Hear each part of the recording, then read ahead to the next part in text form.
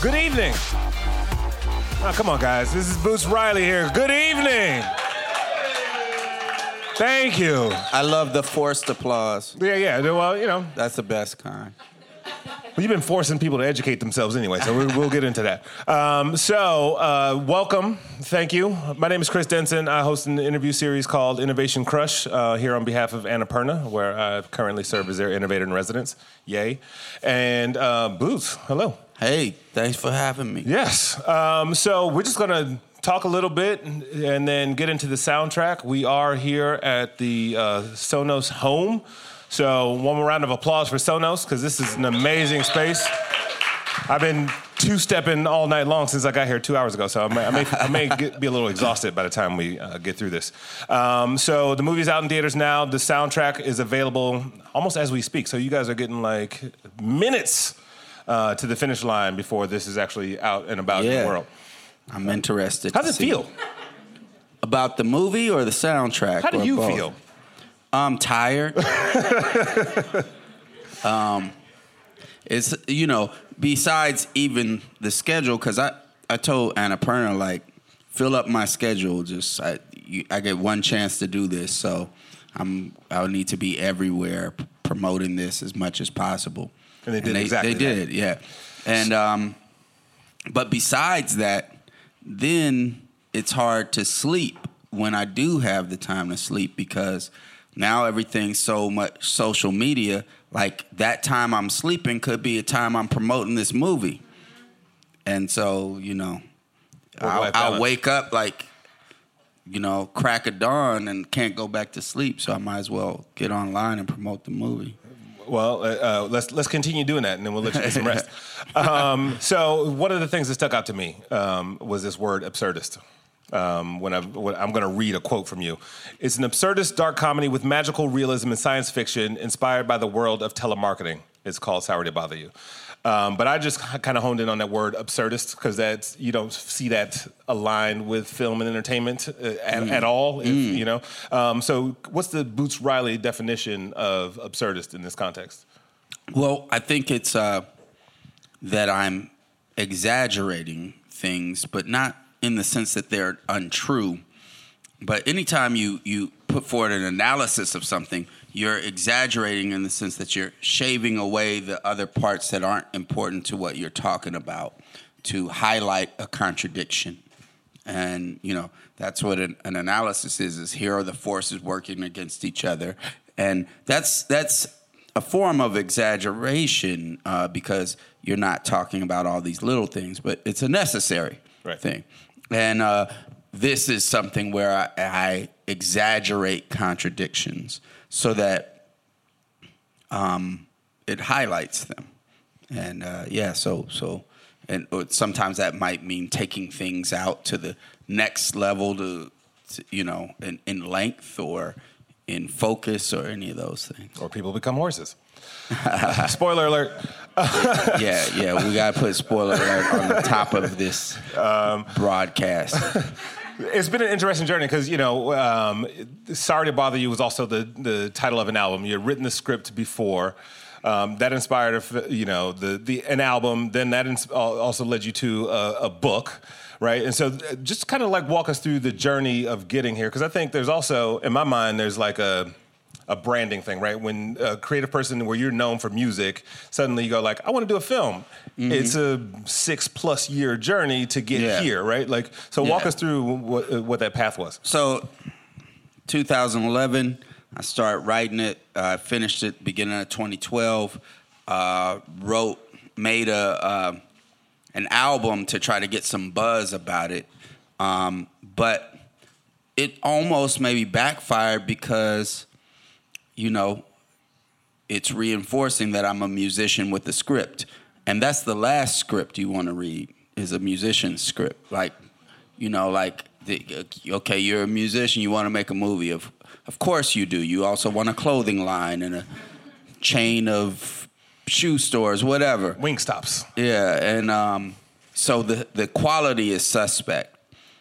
And so although I had built up some contacts through the music, maybe even doing that album made it just more reinforced that it's a musician's movie or whatever or something.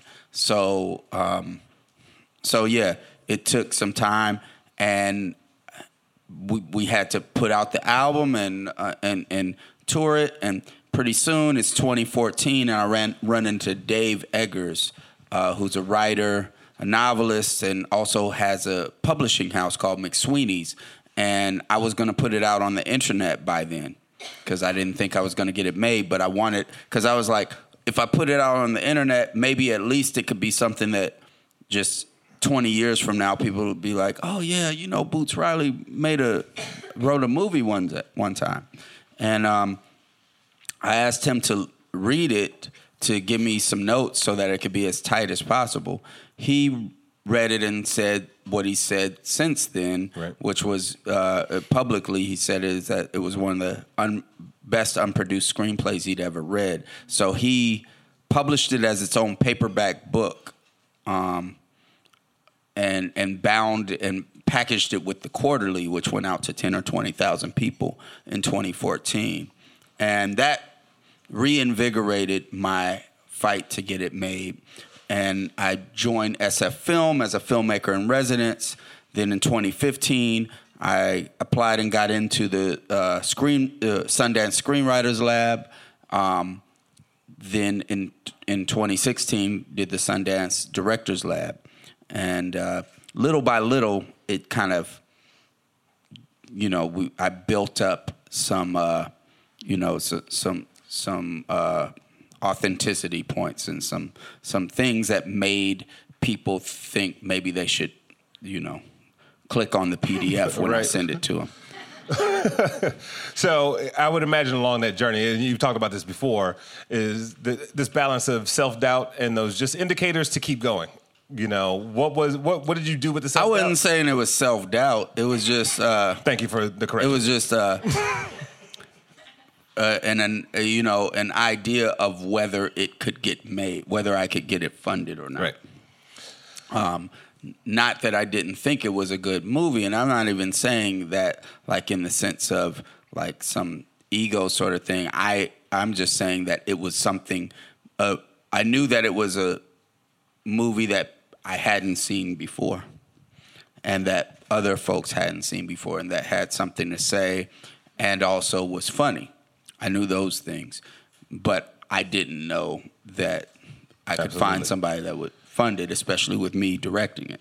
So switching gears to why we're all here, right? The music. I think in the films, in the music side, right? You know, you listen to the Coop library of music, and you hear so many different influences from funk to punk, even I feel like, and obviously those influences, even Stevie, and I know you spent some time in Detroit, my hometown, but I went to Hampton Elementary. Oh, did you? Yeah, I went to Golightly. Okay, I was only 5, so I just know where I went. I knew it. You're like, you remember the address? I knew the stuff they make you remember just in case you get lost. You learned the basics. I live on Stouple Street. I live on Stouple Street. Do you know that street? And you survived, so that's another important piece. Yeah. But Oakland was no joke either. But obviously there's these geographical and cultural influences that have kind of influenced your music. From the film side, what were those inputs, from an inspiration standpoint? Yeah. Let's see. There's a filmmaker named Emir Kusturica out of former Yugoslavia who... there's some movies that he did, Black Cat, White Cat, Underground, and Time of Gypsies. These movies are slightly racist, but they're good. And I love a good slight racist. Any good slight racists in the house? Yeah, exactly. Raise your hand, please. And there's an energy to them. And I just the way they move and all of that's really in there, and there's other beautiful elements to it. Michael Cimino, who did Deer Hunter and Heaven's Gate, what he does with scale and crowds and the way you move through the crowd the way the film moves through the crowd, things like that. Paul Schrader, Mishima, there's actually the scene in Sorry to Bother You that I pretty much just stole from him, or it's an homage to him. But better word. That was good. Yeah, and you freestyled that one. That was. And it's when Cassius is really being captivated by the golden elevator. And there's a scene from Mishima where in the section called Temple of the Golden Pavilion, where the main character is looking at this golden pavilion, and there's this trombone shot, which is a zoom lens on a dolly that changes that keeps the character in focus, and it makes the background compress. And so I wanted that same feeling right there, and so we did that. It's in the trailer and all right. that. But like a lot of good shots, they're stolen. And let's see, there's Sergei Parajanov, Color of Pomegranates, and the composition that he does with the wides there, which is also, that was like stolen a lot by Jodorowsky for Holy Mountain. So those two movies really had some influence. Now those are like, I think about those because, and there's a series of movies by this guy Lindsay Anderson, If, Oh Lucky Man, and Hotel Britannica, and so these are movies that I like had to dig like in a hip hop sort of way, like digging through the crates, and so I think about them more. But then there are some more known directors sure. that like Kubrick. Definitely is a big influence on me.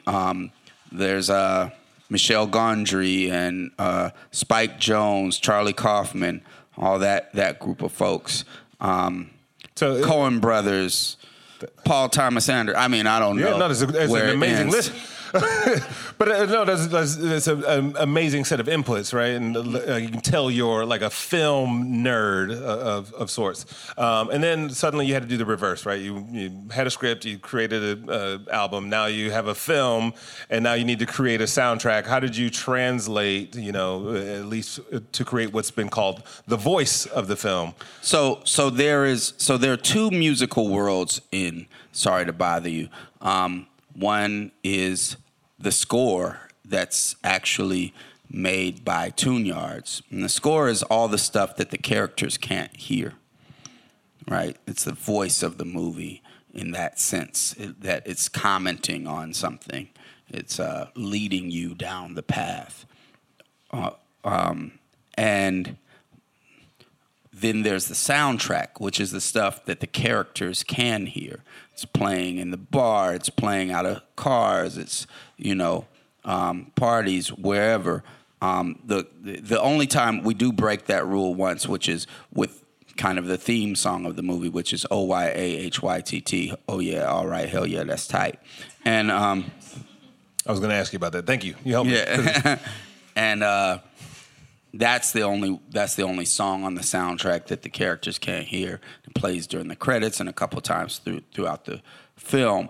And but yeah, so that we did that while so I co-produced that with my boy the soundtrack album with my boy Damian Gallegos, and we did that while we were editing the movie. And so editing the movie with Terrell Gibson down here in L.A. for 4 days a week. He had one day where I was out of his hair, one day a week where I would be able to be out of his hair. And then I come 4 days a week and we edit for, 10 hours a day at least. And it's a beautiful head of hair, by the way, just to be out of. Yeah. And then on the weekends, I'd go back up to the Bay Area and we'd make stuff. We were making stuff before the movie, but then once I shot the movie, there were ideas that I thought would work, but they just didn't work. And so we just, the cool thing is we got to tailor it to it, but But the bad thing for me is that I usually obsessed for a long time over albums. Although, like some of our most popular songs, like 5 Million Ways to Kill a CEO, that was like 5 hours from conception to finish. Then another song called Everything. I had the music and we needed an extra song on the album before I left to get on the plane to go master it, and wrote it and recorded it in it. The vocals at least, wrote it and recorded it in 20 minutes. While I was writing, the engineer did a rough mix, and that's what's on the album. All right, don't give it all away. I actually. Well, that's an old one, but yeah. You guys ready to hear some of the music? So my man Jamal over here. Hi, Jamal. All right. The first one we're gonna do is, I can't do the acronym, but I will say the letters. OYAHYTT, which stands for Oh Yeah, All Right, Hell Yeah, That's Tight. And by the way, just so you guys know, you're only going to hear 30 seconds of these songs because we're recording this for the show. So, but then tomorrow you'll be able to. Well, tonight. Tonight. Couple hours. Yes. All right, here we go. Jamal.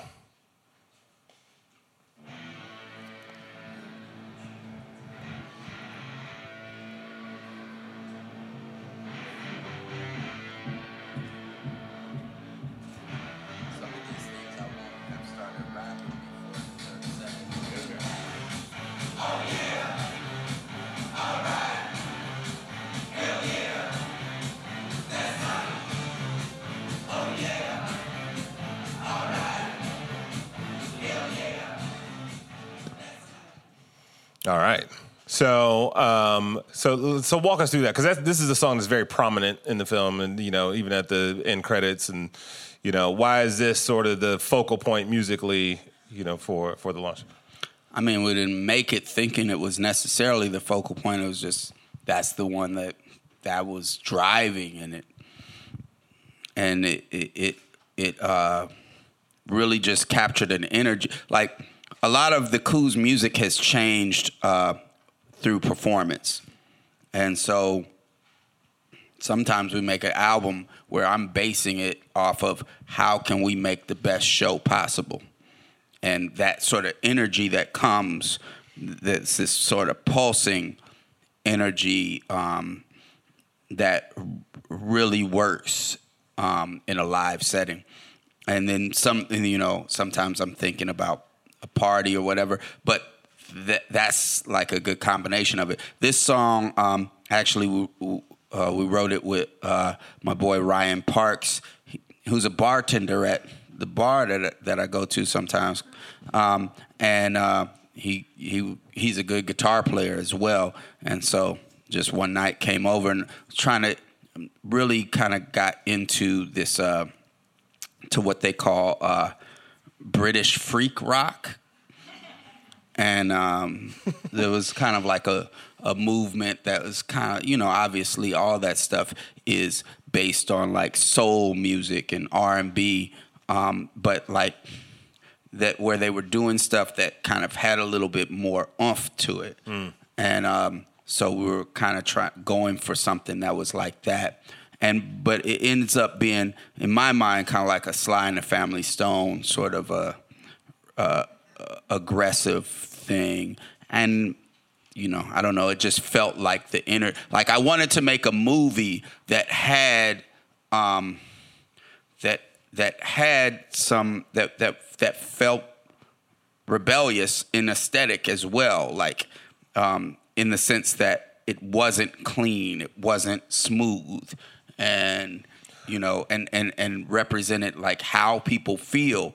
And the music for this felt like that. Well, yeah, and that's a great point, because I think you talk a lot about just sort of like people being walking contradictions. Is that reflected in this song? Especially with Lakeith, his character being kind of central to this particular track. Where was that like emotional connection to what that character is experiencing? This This connection was more the general feel of like why I'm doing the movie, right? So that's one reason it's not even in that world. It's the one that they can't hear. And so this is more about, it's about the kind of, it's kind of like the middle finger that the whole film has. I love it. All right, Jamal, you ready? All right. What the girl motherfucking want to do? All one word, by the way, just so you know. So you spell check. We all jacked up tomorrow. So I made this demo in 2003, which was the first thing that I ever was singing on. And it's like I'm singing falsetto on it and all this kind of stuff. And early 2003 made it. And but then Dre came out, Andre 3000 came out with Hey and all that, and I was like, oh, I can't put this out. It's going to sound like I'm on the bandwagon. And so I never put it out. But like last year, I had this laptop that I was throwing out, and I was like, no, let me fire this up and see if I have something on there that's worth saving. And I found this MP3 of this song that I had done. It was just demo, not really even mixed at all, called What the Girl Motherfucking Want to Do. And it's about just and the chorus was like a demo chorus, like I wasn't even done writing it. So it says, this the part where we sang on top, thought it was, but it ain't gonna stop. Wanna keep it with you, but the girl finna do what the girl motherfucking wanna do. And ladies. And it's just about a woman leaving her man because he's keeping her down. You know, he's like not letting her, that relationship is not letting her grow. Anyway, so Janelle Monáe is singing on another song on the album, and I played it for her, you know, during the time while she was working on it, and she was like, I want to sing on that. And I was like, but I don't have the multi-tracks. We got to turn in the album tomorrow. All I got is this MP3 that's not even a mix. It's just a, you know, and it's made in 2003, so it's not even a quality of the MP3s that might be now. And she was like, that's cool. I'll just sing over that. So this is her singing over me on this, and it's like one of my favorite songs on the album. And you know, so I did like a little intro talked at the beginning, but yeah, it's called What the Girl Motherfucking Want to Do. All right, here we go.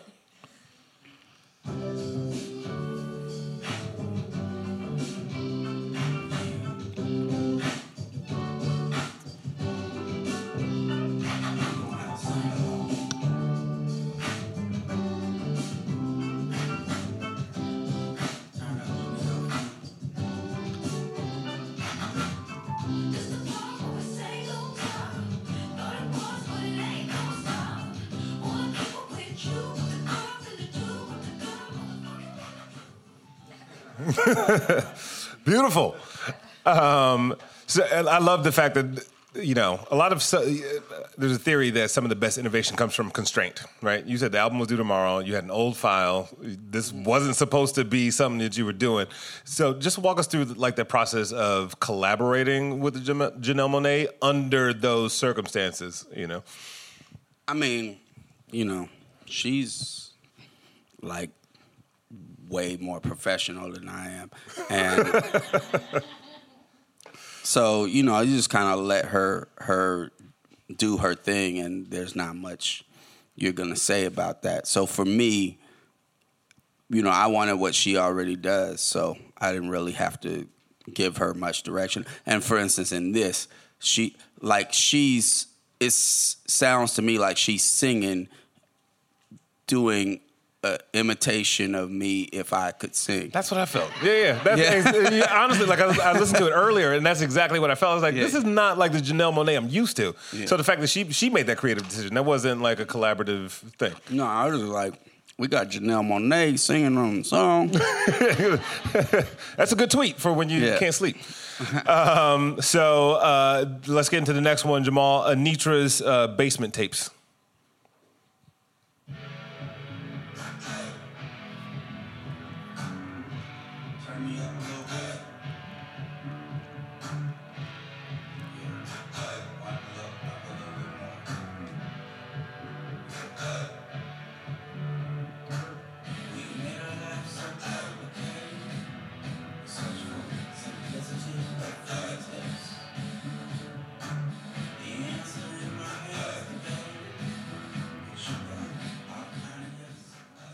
That's you singing. Sonically, that song does something for me, and I think across the board, was there sonically a tone or a feeling? You talked about "fuck you" with the first one, but was there a feel you were going for? So, I just got this omnichord, which is just this instrument and kind of lets you cheat a little bit because it just has the names of the chords and different buttons, and so you can kind of mess around and so then I hooked it up to this Juno keyboard, and I was just kind of messing around, making chord progressions, and honestly, there's this feeling that I get. What's that song that they play in the Breakfast Club that? Pop quiz, anybody? Breakfast? That is like almost the theme song of it. Yeah. And it's not the same chords or anything, but the keyboard texture like made me the feeling that I get from that is, and a lot of times what I do is I'll make music just non-intellectually like that I like, and then figure out what that feeling means for me, what it's connected to in my real world. And so I'd done the chords, and then Damien did the bass and guitar, and we kind of had this sort of feeling going. And it was, to me, like that same feeling was about the yearning for connection. And it just so happens to be, maybe because it's the same writer writing the song as wrote the movie, that there's some of that in the movie, like a yearning to for things to mean something. And so my mother died a few years ago, and I found this box of cassette tapes, and she was a partier. My mother partied a lot. She was a person. She always had a boyfriend 20 years younger than her. She, she wasn't like the grandma type. Like, can you watch the kids? No, that's Sunday, and I party on Saturday, so it's gonna be a problem. But she was really trying to connect. And I probably met a lot of famous musicians through my mother. Anyway, so this is not really about my mother, but kind of. It's about, I found these tapes, and what it made me, the chorus is, I just want to smoke a Taylor with you, baby. I just want to see you dance across the living room floor with them tapes my mama left in the basement. She was happy when the music made. I forget what it says, but anyway, something. But the point is that I take something and see what it makes me feel. But so the verses are just about that want for connection and how dancing and music and is a part of that. And that want for connection is also why I think people feel good about being involved in movements and things like that, is feel connected to people, feel connected to history, all those sorts of things. I guess with that emotion, first of all, I love your mother. Sorry for your loss, but that's an amazing woman. If you had to nail down a core emotion or a statement that you think "Sorry to Bother You" makes, what is that? That would be me trying to make a sound bite, but it's not.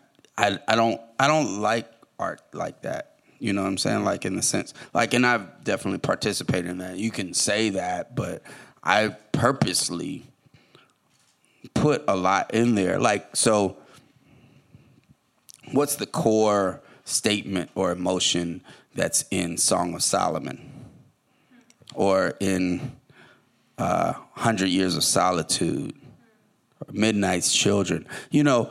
There's a some of that whittling down in our art. Some of it is because it's artful, and you can do that. There's something good about being succinct or being, which I'm not, and or being sparse. But a lot of it is just to do with marketing and how not the people, but the perception of what the people will want by companies that are selling them things think. And so we have these structures and these ways we do things. And so I wanted to make a movie that felt full, felt messy, right? Felt like a collage, like, Romare Bearden or Jacob Lawrence or any number of African artists that have all these colors laid on top of them, and or like punk, where there's this thing. There's a thing that people go for that's kind of like this aspirational thing that sometimes exists even in the black community. Not even that I've noticed exists in the black community, which is like, so for instance, with our music, because I'm from Oakland and it's a relatively small town, even though it's in a bigger metropolitan area, it's like 400,000 people. So you get known from there and you become like a representative. And when I say representative, I mean to some people, it's like you're an elected representative. You are supposed to represent them, and let me talk to you about how you can represent me better, right? And, so as an artist, it feels, but I feel that and I understand that, and I'm glad for that. But in some of these conversations, people be like, what's that shit you making, man? You need to come with some clean beats. Right. And so clean, sparse, right, all that is very much associated with success, right? Because that's what we've seen before. And so, when we think about it, like clean lines, like you very expensive car or whatever, it's not all, it's like. Well, we got right? we got two more to get into. Okay. So because the weekend's coming. Everybody ready for the weekend? One person. Okay, cool. We hanging out. I'm hanging out with you. Where you going after this? I'm following you. Hey, Saturday Night, Jamal.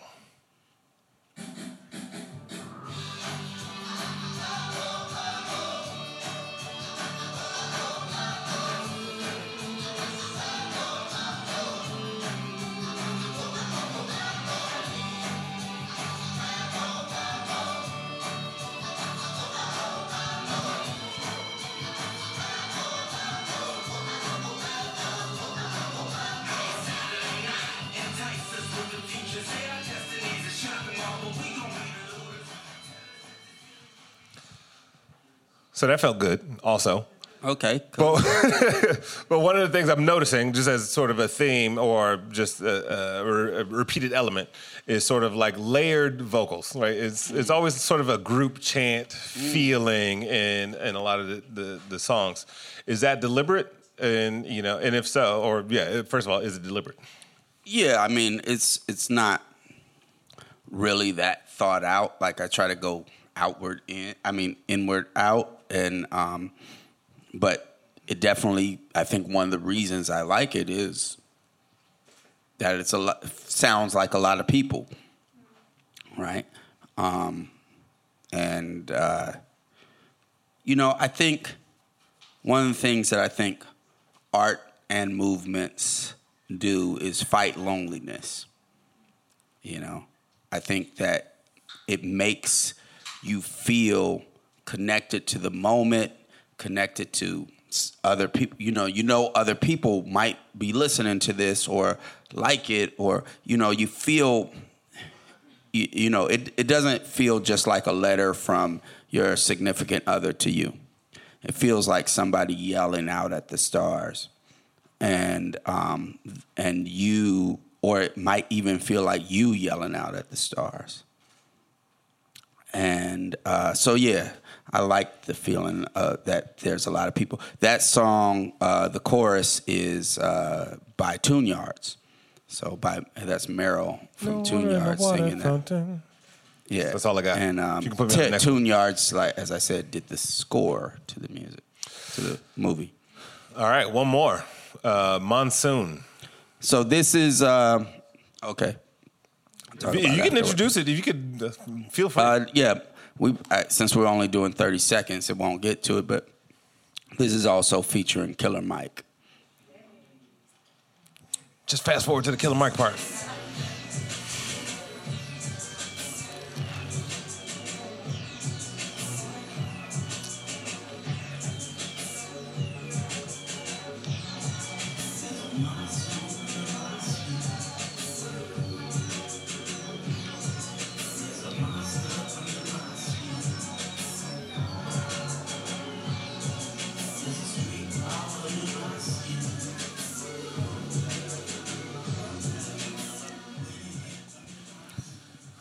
I love that Killer Mike cameo. That's awesome. Now he like, to me, Killer Mike is like your favorite rapper's favorite rapper, right? Like he's that dude that could just go in, and this song, in many ways, kind of feels like a warning. And that's just my interpretation. I don't know if that's what you intended, but like there's something coming. And then you have Killer Mike on there. Just walk us through some of the thinking, the design thinking of this track. Well, I mean, it's kind of just talking about the storm that you don't know is there. And I think both of our verses talk about it in a different way. Mine focuses on just me sitting there drinking, but getting ready to do something other than that. And his, they both are about that hidden thing that is boiling and is reflecting on the other things that are happening and it possibly moving into action. Can I ask you something randomly personal? Yeah. You told me earlier that your thumbs don't bend. Mm-hmm. And you're born that way. See? I was teasing about how he was holding his pen, and then he was like, "Oh, my thumb," and I felt like an asshole. Yeah. So, how does that affect? It doesn't even, at any point did it affect your creativity? If you're playing keys or an instrument, and your approach to music. I don't know. I'm not good at any of those things anyway, so I can't tell what it is. I'm just good enough to know enough so that I can talk to people about it that do it well. Like a real director. Yeah. So I'm going to shut up for a second. I would love to, for the audience to ask a few questions, depending on how much time we have. So anybody, Party Girl, you good? Yeah.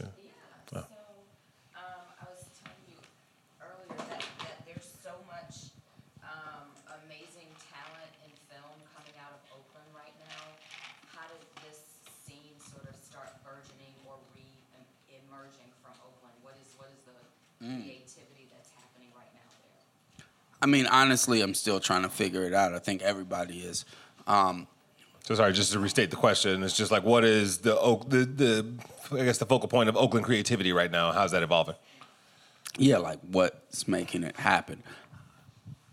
I don't know. I think a confluence of things.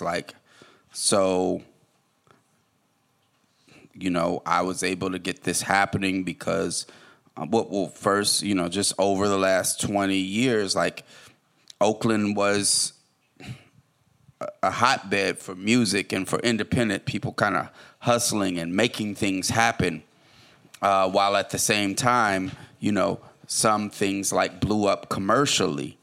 And so all that time you got random things happening, and people are intertwined. Like David, like when I met David Diggs at Sundance, what I thought was my first time meeting him, I was like, "Hey, good to finally meet you," after all this time.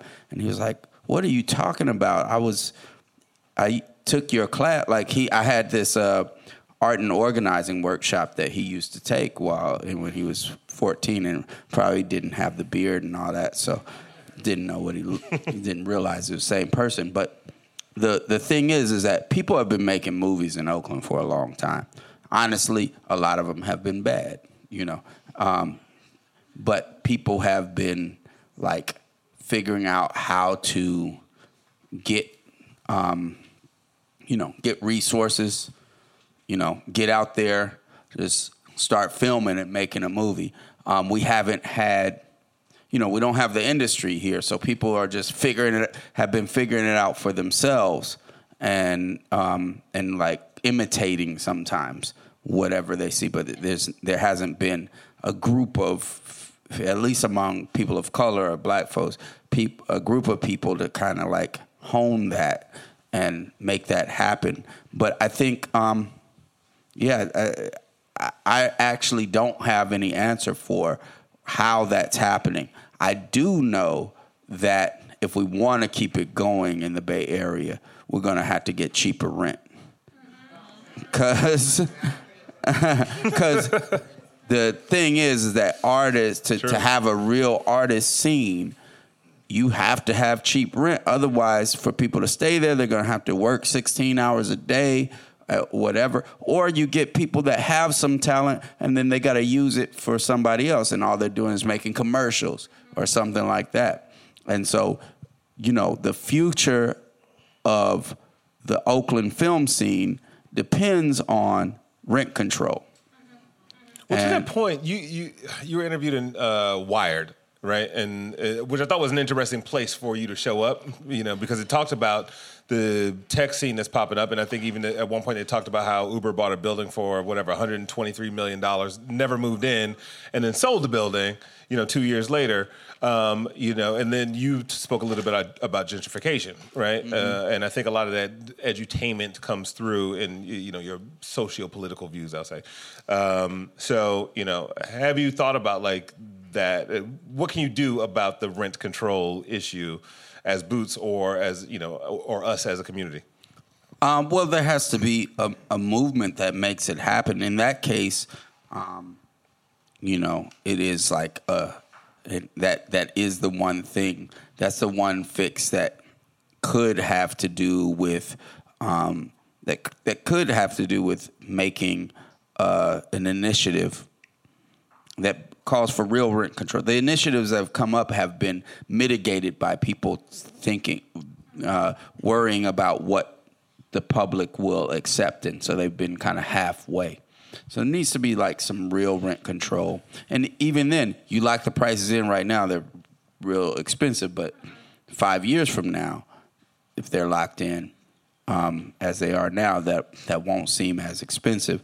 But to even get there could be stuff like eviction defense, where groups of folk, and this is something that happens, where groups of folks help someone who's being evicted to just move their furniture back in when the police are trying to move them out. Right.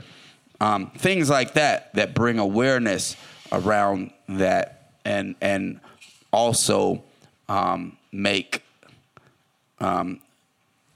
folks want to get an initiative in out there and promote it. So that's, if we're just talking about how do we, in any place, how do you make sure there's a scene where people are able to create and just experiment and try things, because when things are so desperate, what happens is people are like, what I'm making right now has to commercially win. you know, and so they make choices that are corny because they're cliched, because they're based on what they think is sold, and not based on like what they think is better. Well stated. You know. Well stated. Another question. Well, yeah, just based on that piece right there, if you have folks who just try to be commercial, you mentioned you made it through Sundance for screenwriting and also for directing. Were there things you learned during that process that taught you how to remain authentic and still reach mainstream audiences? How do you remain authentic and still reach mainstream audiences? I mean, I think in my case, I've been dealing with that question for 20 years, so I had some ideas about that. But that experience at Sundance helped me with that, because I went to Sundance with a script that was already written and had already been published at McSweeney's, and there was a controversial script. Like there were masters of what they do that were there in screenwriting and novelists, things like that, and a lot of them liked it, but some of them didn't. And I would be getting and they would be arguing with each other, and I'd be getting contradictory advice from them. And they're all masters of what they do. And that contradictory advice and them arguing about it made me think, wait a minute, there's no answer. Like, nobody knows what the fuck they're doing. There's no rule that you can give you that says this is how you make something good. Because even these folks that have made these, hits or like classic films or, kind of like they have just an idea and somewhat different. And so I was like, wow, okay. So if nobody knows what they're doing, it's wide open. Like, there's no rule. I can make a new rule. And so that gave, like the idea that you said, like, how do you reach a mainstream audience? I think, that all of that has to do with how much do you know the audience, and how do you know, and some people, for how they know the audience is because they feel like they know the audience because they watch the same stuff that audience watches. But I think what Sorry to Bother You is proving is that people want something different than what they've already been watching. And so, like, you have to have a connection with, like, for me, I feel like from being an organizer and then being an artist who is very intertwined with my actual neighborhoods that I live in and community, like in a physical sense, talking to people, like, I'm often like also studying, like, what is it that people are thinking about? What are they talking about? And so I have an opinion that's based on these conversations of, like, what motivates people, what are they worried about. That is beautifully stated. So I think we have time for one more question. Young lady, yes. Can you give us more of, I guess, a deep dive of, like, the biggest pain point that you experienced making this film? Pain point? Give us more of a deep dive of pain point you experienced making this film. No, it's hard. It's hard for me to think about it that way. There were a lot of people that, this is the part that you hear in a lot of stories. A lot of people that did not believe in it. And sometimes it wasn't for anything malicious. It was just like, this is what I know or what I've been told the world is. This is what you're trying to do. It doesn't fit into this. that's not going to work. And folks that, you know, were on my team maybe just not having my back or whatever. And, you know, they're going off of just what they can have. I mean, with this film also, there were a couple producers on it that were like, you know, and we had like 8 or 9 producers or something like that. But there were a couple that were like, you know, you got too much stuff in this. Take that out. Take all that out. Strip it down to this. Matter of fact, write a defense of every single scene and everything that's in the movie. And so I spent days writing this like thing, going scene by scene of what it all meant and why all these things needed to be in there and what they did and all that kind of stuff. And how when you took out one thing, then it made this other thing really mess up. So that's not a pain, but I mean, it's a thing that, you know, you're doing something new and you're always going to have something like that where you have to push, because by it being something new and it being different, it's going to sometimes new and different feels wrong, right? It can be new and different and wrong, but sometimes just because it's new and different, it's wrong. Along those lines, did you feel like you had to like side door the full movie? Because going back to what I read at the beginning, you know, it's an absurdist dark comedy with magical realism and science fiction and telemarketing. You had to like get like spoon feed, and we see this with. There's a really great set of articles with Issa Rae, and you know how like season 1 was what the network wanted, season 2 was what I really wanted to do in the first place. Same thing with Atlanta, you know, and I think there's something there about like what's the pitch, what's the palatable pitch. Then, you know, how do I backdoor the real, you know, essence of what I wanted to create? The movie that people saw is the same. Matter of fact, it's crazier than the movie if you read the 2014 script. You know, it's, you know, so no, I just kept going with it. Right. I didn't, that's the thing I had going for me. I couldn't be like, hey, I can deliver you this commercial movie that other people, because then I might as well get somebody else to make that movie. Right?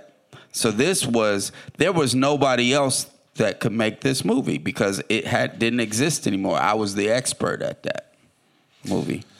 Sorry to Bother You, now in theaters. The soundtrack is available tonight. It's available at 9 p.m. Home LA. Boots Riley. Yeah. Thank you. Thank you for coming.